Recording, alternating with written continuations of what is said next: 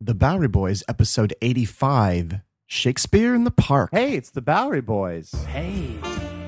The Bowery Boys is brought to you by Eurocheapo.com. Eurocheapo editors personally visit and review the best budget hotels in Europe. Now with hotels in New York City. On the web at Eurocheapo.com. Hi there, welcome to the Bowery Boys. This is Greg Young with another solo show this week. And today I'll be talking about one of New York's greatest summer traditions ever. That would be Shakespeare in the Park, or more formally, as they say, the New York Shakespeare Festival, which is produced every year by the Public Theater and then put on in Central Park at that lovely outdoor Delacorte Theater. Now, for over half a century, it's been the greatest deal in town. Absolutely free theater that often features major film and theater stars. The greatest deal in town, of course, that is, if you have the time and the patience to stand in line for those very highly sought after tickets, but to me, that's kind of half the fun. Now, for something so relatively civilized as public theater, the story of this annual theater festival is at the heart of it, it's a wild drama that could have actually taken place in the pages of a Shakespeare play. The story pits two major iconic figures in New York history. In one corner, an eager young theater producer from Williamsburg, Brooklyn, Joseph Papp. In the other, of course, one of the 20th century's most powerful New Yorkers, that would be Parks Commissioner, and frequent mention on this show, Robert Moses. Now, along the way, I'll tell you about some famous names that got their start here on the Delacorte stage. You'll learn a little bit about the Public Theater itself, including a little show called Hair, and you'll find out why exactly Joe decided to go to all this trouble for a free show. And of course, I'll explain the riddle of why Shakespeare in the Park is sometimes not Shakespeare, and for a short time, it wasn't even in Central Park.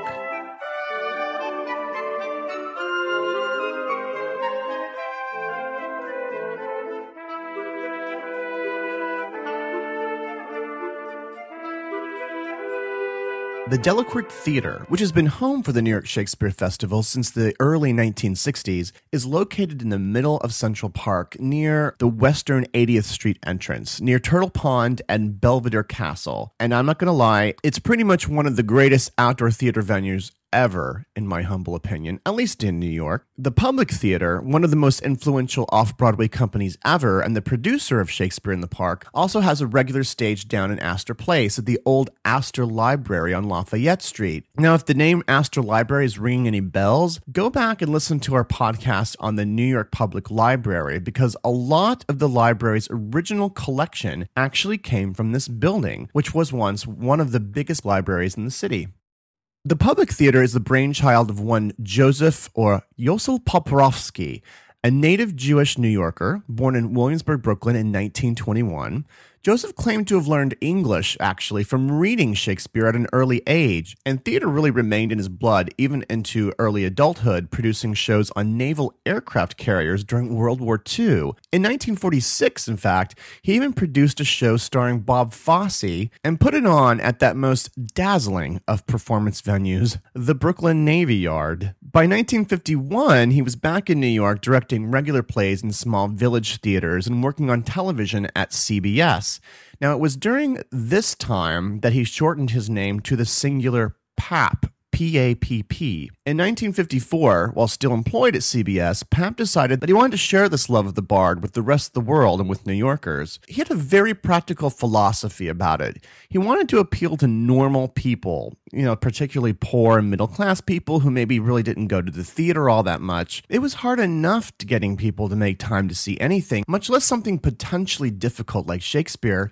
He even admitted himself that, quote, "If I had had to pay, it was doubtful I would have read the plays of Shakespeare," unquote. And so, in 1954, he started up what would be a tiny Shakespeare workshop in the basement of the East Village Emmanuel Presbyterian Church, all the way over at 6th Street and Avenue C, a long way from Central Park. The performances here were free, and the performers themselves got paid nothing except, of course, a little ink on their resumes. But because this was actually, of course, Shakespeare, he actually acquired a charter from the New York State Department of Education, which actually allowed him to produce some very modestly budgeted shows here. Now, as some of you know, New Yorkers love to discover and rave about these little off-the-wall out-of-the-way things, to be the very first in the know. And so because of this instinct, and also to the excellence of Papp's early shows and the quality of some of his performers, lots of triumphant reviews just poured in, and the crowds came. They sought out this little church and filled the basement every night. By 1956, he actually needed a much bigger arena, hopefully something that was a little more accessible to the public. And since Papp had the blessing of the Department of Education, why not try for a city park? What Joe actually had in mind, though, was this little Lower East Side amphitheater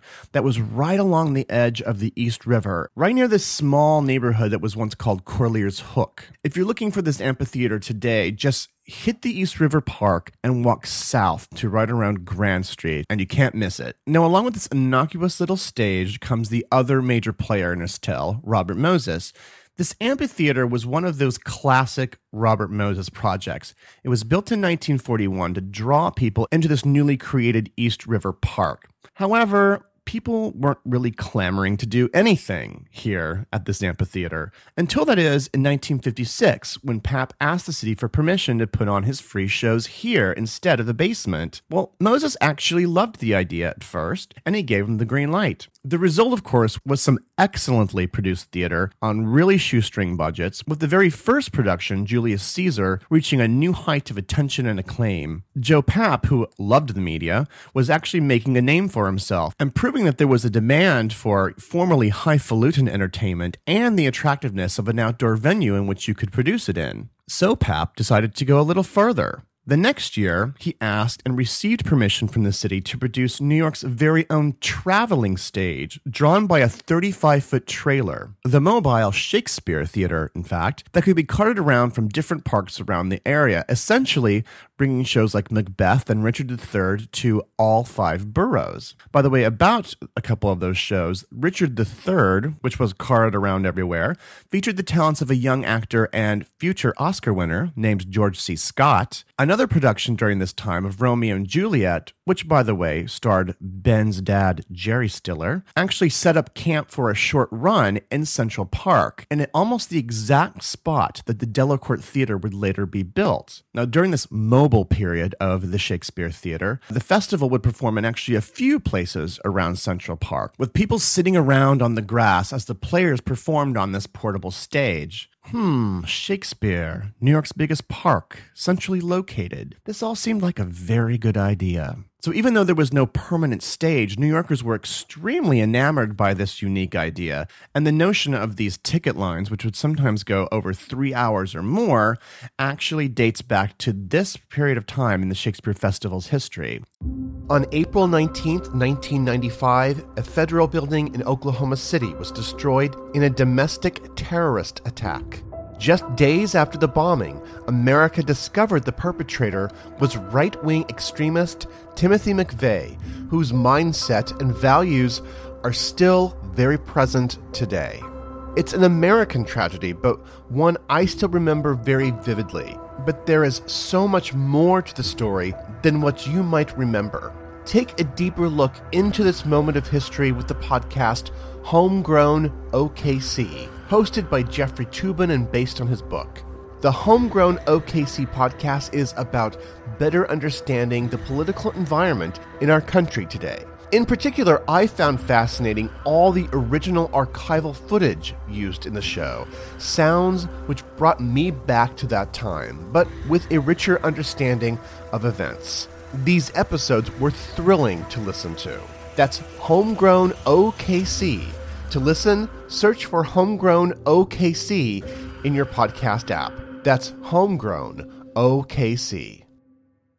Of course, Robert Moses never saw any of these shows, and it would be years and years before he even met Joe Papp. But what happened next would make sure that he never forgot Joe Papp's name. In 1958, Joe was subpoenaed to testify for Joseph McCarthy and the House Committee on Un-American Activities, the vehicle, of course, by which the U.S. government attempted to root out communist sympathizers in the country. In fact, according to Joe's official biographer, he had in fact been a member of the Communist Party back in his youth, but in his testimony he stated only that he wasn't at present a communist or that he knew any at the time. And for the rest, well, he just pleaded the fifth. He was even asked by the committee if he threaded his stage productions with communist propaganda, to which he replied, The plays we do are Shakespeare plays. I cannot control the writings of Shakespeare. He wrote plays 500 years ago, he said rather dryly. Joe's testimony, although non-committal, was enough to get him fired from his job at CBS, and it very nearly derailed the momentum of Shakespeare in the Park. In 1959, Moses suddenly threw an avalanche of restrictions at the festival and promptly rejected Papp's permit. This despite the fact that many of the shows planned for that year were already being rehearsed. Our favorite parks commissioner here came up with some real doozies. That the plays were bringing an undesirable element into the park, because we all know what loathsome figures are attracted to Shakespearean drama, that the actors' dressing room facilities were inadequate, and, of course, the absolute best here, that the crowd of people that were sitting for a couple hours every night were causing an unrepairable erosion problem to the park's soil. Yes, Shakespeare was causing erosion here in Central Park. Ultimately, he wanted Papp to start charging admission to pay for all this supposed harm that was being done to the park. Moses was seeing dollar signs, of course, but also the root of all of this may have been Papp's suspicious past and this testimony, of course, with the House Committee. But by this time, people were already writing off the House Committee's absurd witch hunts, with even former President Harry Truman calling the House Committee the most un-American thing in our country today. So if Truman didn't care, certainly most New Yorkers didn't care. The public rallied to Joe Papp's defense. Newspapers took on the cause with such headlines as Moses against Shakespeare. Papp eventually took the city to court and only won after a verdict was passed down from the appellate court. Now, this is Robert Moses. He obviously could have just pushed this until he won. However, this particular incident, Moses versus Papp, and an incident small in the general scheme of things for his long, industrious career, it had actually seriously dented Robert's reputation. It even led some people to reconsider some of Moses's other decisions. So to stop the bleeding, he had to basically stop fighting. And not even stop fighting, he had to go back and repair some of the damage that happened here. So with Papp and the Shakespeare Festival back on, and even more energized by the press, which attracted new theater goers and even more impressive talent, Moses relented and authorized a permanent home be built here in Central Park, in this area next to Belvedere Castle. When the final cost of the theater, which was completed in 1961, when the cost exceeded the amount funded by the city, it took one man, a theater supporter and book publisher, George Delacourt, to sweep in to save the day and make up the difference so they could finish building it. And that's why the theater is actually named for him today, the Delacourt Theater. The very first performance here was in 1962, and it was The Merchant of Venice, starring a man soon to become the world's most recognizable voice, actor James Earl Jones. Or should I say, James Earl Jones. So finally, with his Shakespeare performances here just humming along rather nicely each year, Papp decided to look for a permanent home for the company where he could actually debut new non-Shakespearean productions. Meanwhile, at the same time, across town, the old Astor Library was actually facing the wrecking ball, if you can believe this. Gotta love New York in the 60s. And in fact, it might have been completely wiped off the map had the Landmark Preservation Society not stepped in to protect it in 1965. In fact, this was another building saved because of the sacrifice of Penn Station, which had been demolished just a little over a year before. With the help of some rather healthy donations, Papp acquired the building a year later, moved the public theater in, and it's still there today. And just to make sure that people were paying attention and knew where their new home was, the very first show staged at the old Astor Library was the eye-popping, counter-revolutionary, hippie outrageous musical Hair, which debuted in October of 1967 and became the first show ever to transfer from off-Broadway to the big stage, bringing with it a young actress and future Woody Allen muse Diane Keaton, among many others in the cast. Now, Hair lost the Tony Award for Best Musical when it was up in 1969, but a revival of that musical, which actually debuted at the Delacourt Theater in Central Park, went on to win it 40 years later. That's right, it won it this year, and just a few weeks ago, as a matter of fact. But probably the best known show that ever sprouted from a public theater stage was A Chorus Line, which also transferred to Broadway to become one of the longest running shows in Broadway history. Meanwhile, at the stage in Central Park, the annual troops were dutifully bringing Shakespeare to the eyes of New Yorkers, with several non-Shakespearean shows thrown in for good measure, by the way. For a few years in the 1970s, Papp even launched productions over at Lincoln Center. But perhaps the public theater's most unusual show in the 70s is that oft-forgotten Shakespeare work, The Pirates of Penzance. Okay, maybe that's not Shakespeare. The Pirates of Penzance, which actually played Central Park in 1979 and then moved to Broadway from there. This being the late 70s, this pirate was a little unorthodox. It featured a synthesizer-based score and starred Kevin Kline and that Broadway legend herself, Linda Ronstadt.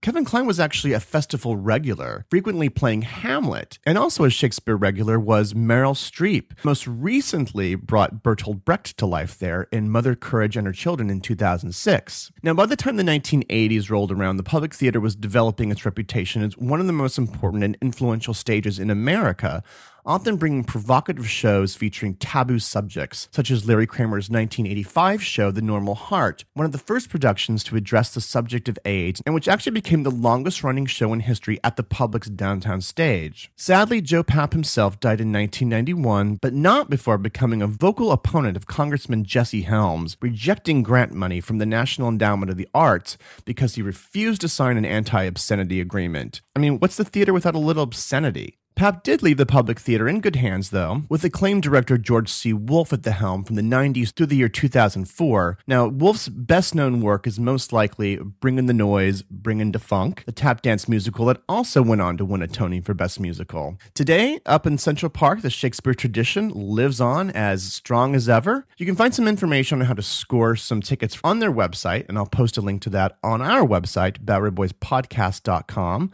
I also have a few other stories on there, sort of theater-related stories this week, including a little bit more history on that East Village amphitheater that the Shakespeare in the Park people got their start at. So thank you very much for listening. Tom will be back in 2 weeks, so have a great New York week, whether you live here or not.